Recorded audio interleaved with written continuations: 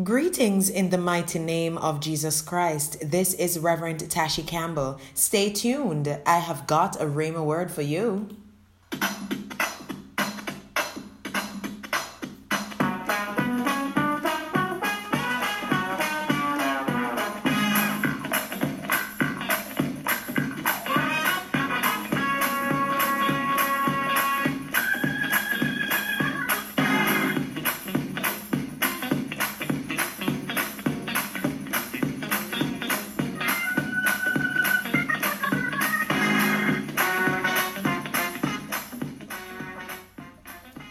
Then they brought him a demon-possessed man who was blind and mute, and Jesus healed him so that he could both talk and see.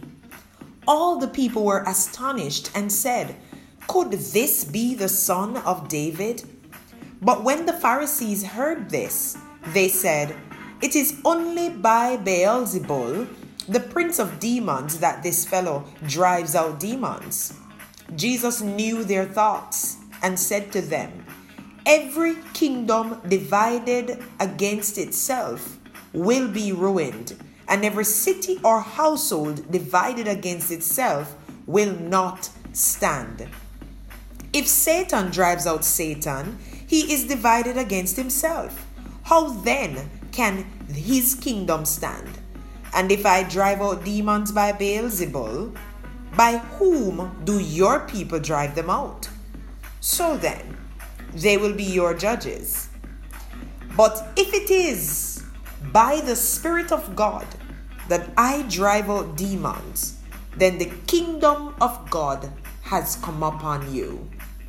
This is the word of the Lord from Matthew chapter 12, verse 22 through to 28.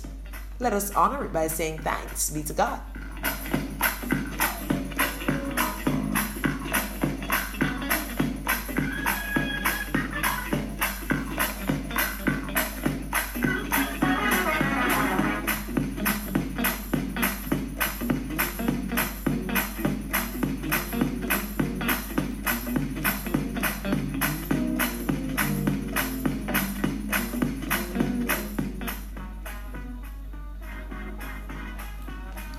It should be abundantly clear by now, my friends, that it is God's will for His people to be united. We stand to gain more, to do more, and to be more if we operate in unity. I am going to read a series of scriptures for us to put into perspective God's will for us as it relates to unity. Psalm 133 verse 1 says, "How good and pleasant it is when God's people live together in unity." In Romans chapter 12 verse 16 through to 21, listen to the word of God. The Bible says, "Live in harmony with one another. Do not be proud, but be willing to associate with people of low position. Do not be conceited. Do not repay anyone evil for evil. Be careful to do what is right in the eyes of everyone. If it is possible, as far as it depends on you, live at peace with everyone. Do not take revenge, my dear friends, but leave room for God's wrath. For it is written, 'It is mine to avenge. I will repay, says the Lord.' On the contrary, if your enemy is hungry, feed him. If he is thirsty, give him something to drink. In doing this, you will heap burning coals on his head. Do not be overcome by evil, but overcome evil with good." We're talking about unity. Ephesians chapter 4, verse 3 says, "Make every effort to keep the unity of the Spirit through the bond of peace."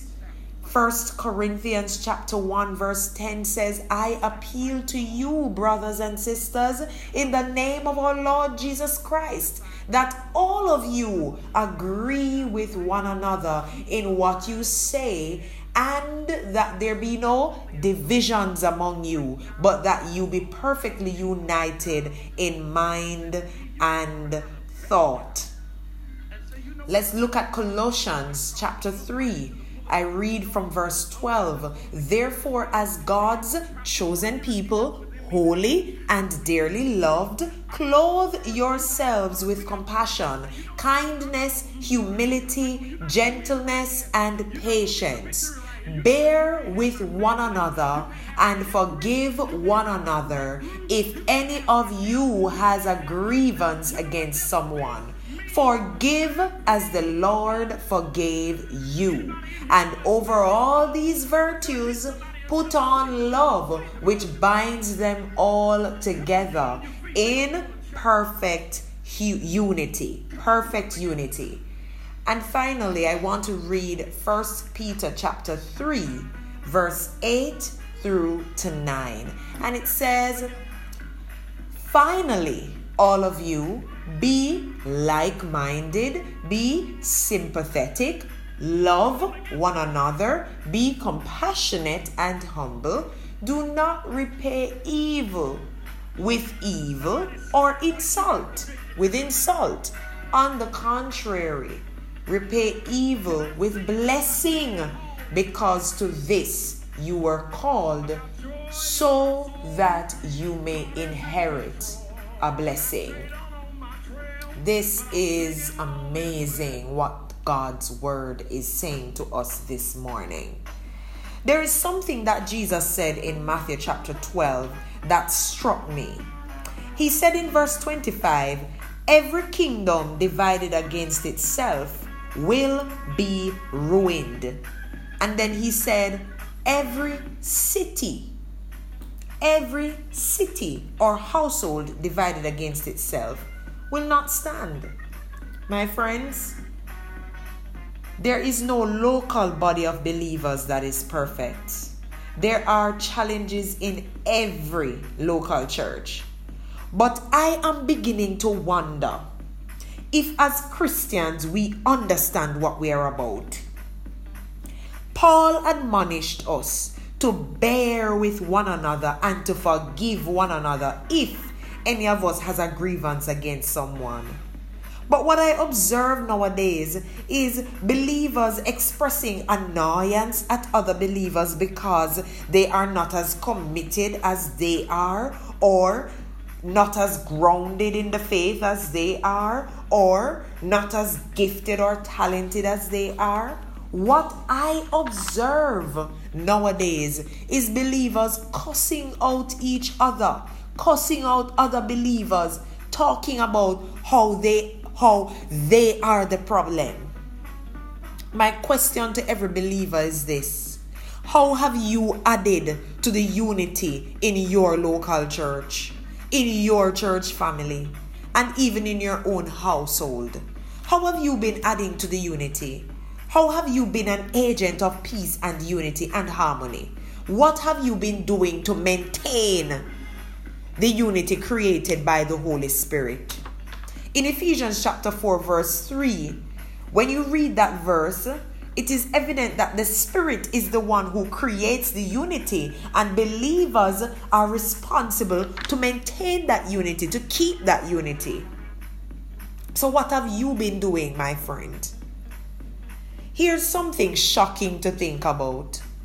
Jesus said that a kingdom divided against itself will not stand. So if you are among those who are unkind, unmerciful, unloving, easily angered, and annoyed at the shortcomings of fellow believers, then of which kingdom are you? There is a direct correlation, my friends, between your actions, that is to say, your modus operandi, your consistent way of life. There is a direct correlation between your actions and the kingdom of which you are part.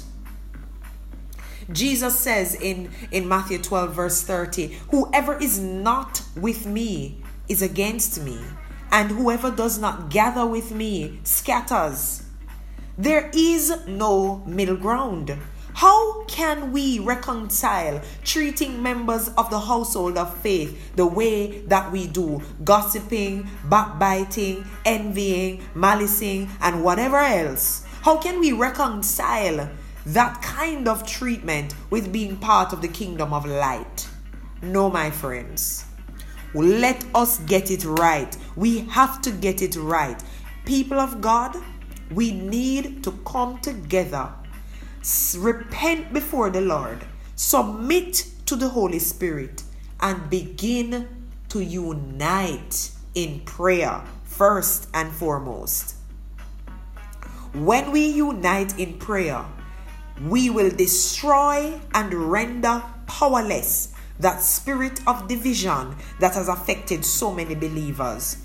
That spirit of division has affected our personal lives, our church lives, our social lives, and our family lives. If we allow that spirit of division to continue its operation, then envy, strife, and discord will strengthen, and our spiritual growth will cease. It will become stunted.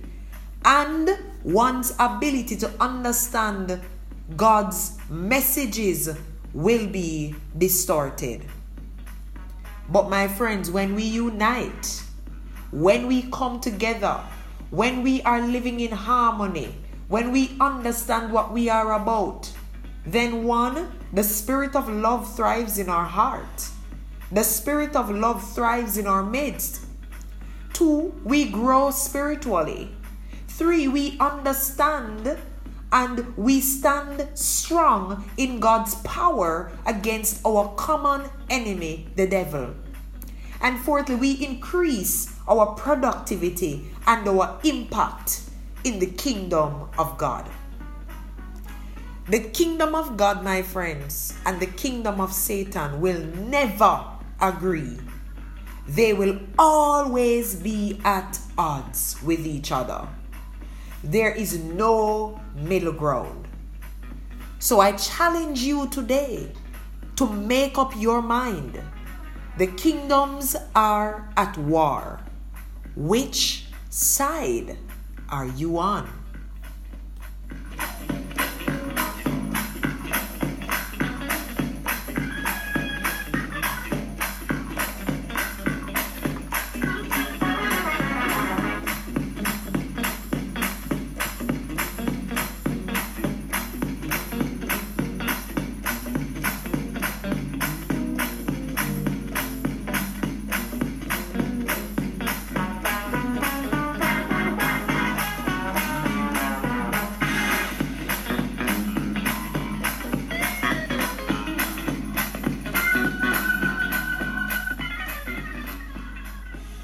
Thank you for tuning in. You've just listened to a Rhema word with Reverend Tashi Campbell.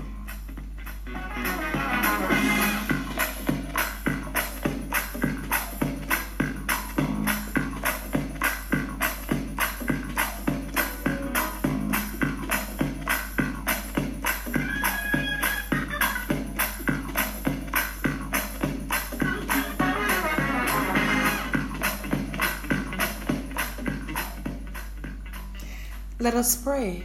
Father, in the name of Jesus Christ, we thank you for your word to us today. We thank you, Holy Spirit, for speaking to us in the way that you have from your word. Lord, your word declares how good and pleasant it is when God's people live together in unity. Lord, as we come to you today, we ask you to forgive us for the times when we did not contribute to the unity that you desire among your people. Forgive us, cleanse us, purify us. Give us the strength, Lord, to be agents of unity, to maintain, to keep, to promote, and to facilitate unity and harmony as we recommit ourselves to prayer and to the kinds of attitudes that reflect the fruit of the Spirit. We understand, Lord, that you are the one who creates the peace and you are the one who develops the fruit in us. So we submit to your lordship and ask you, Lord, to use us by the power of your Holy Spirit. And we confess our dependence on you. And Lord, we ask you to seal us for your kingdom as we say today that we are a part of the kingdom of light, the kingdom of God's dear Son, Jesus Christ, and no one else. So we submit to you, Lord, and ask you to have your own way. In Jesus' name we pray and say thanks. Amen.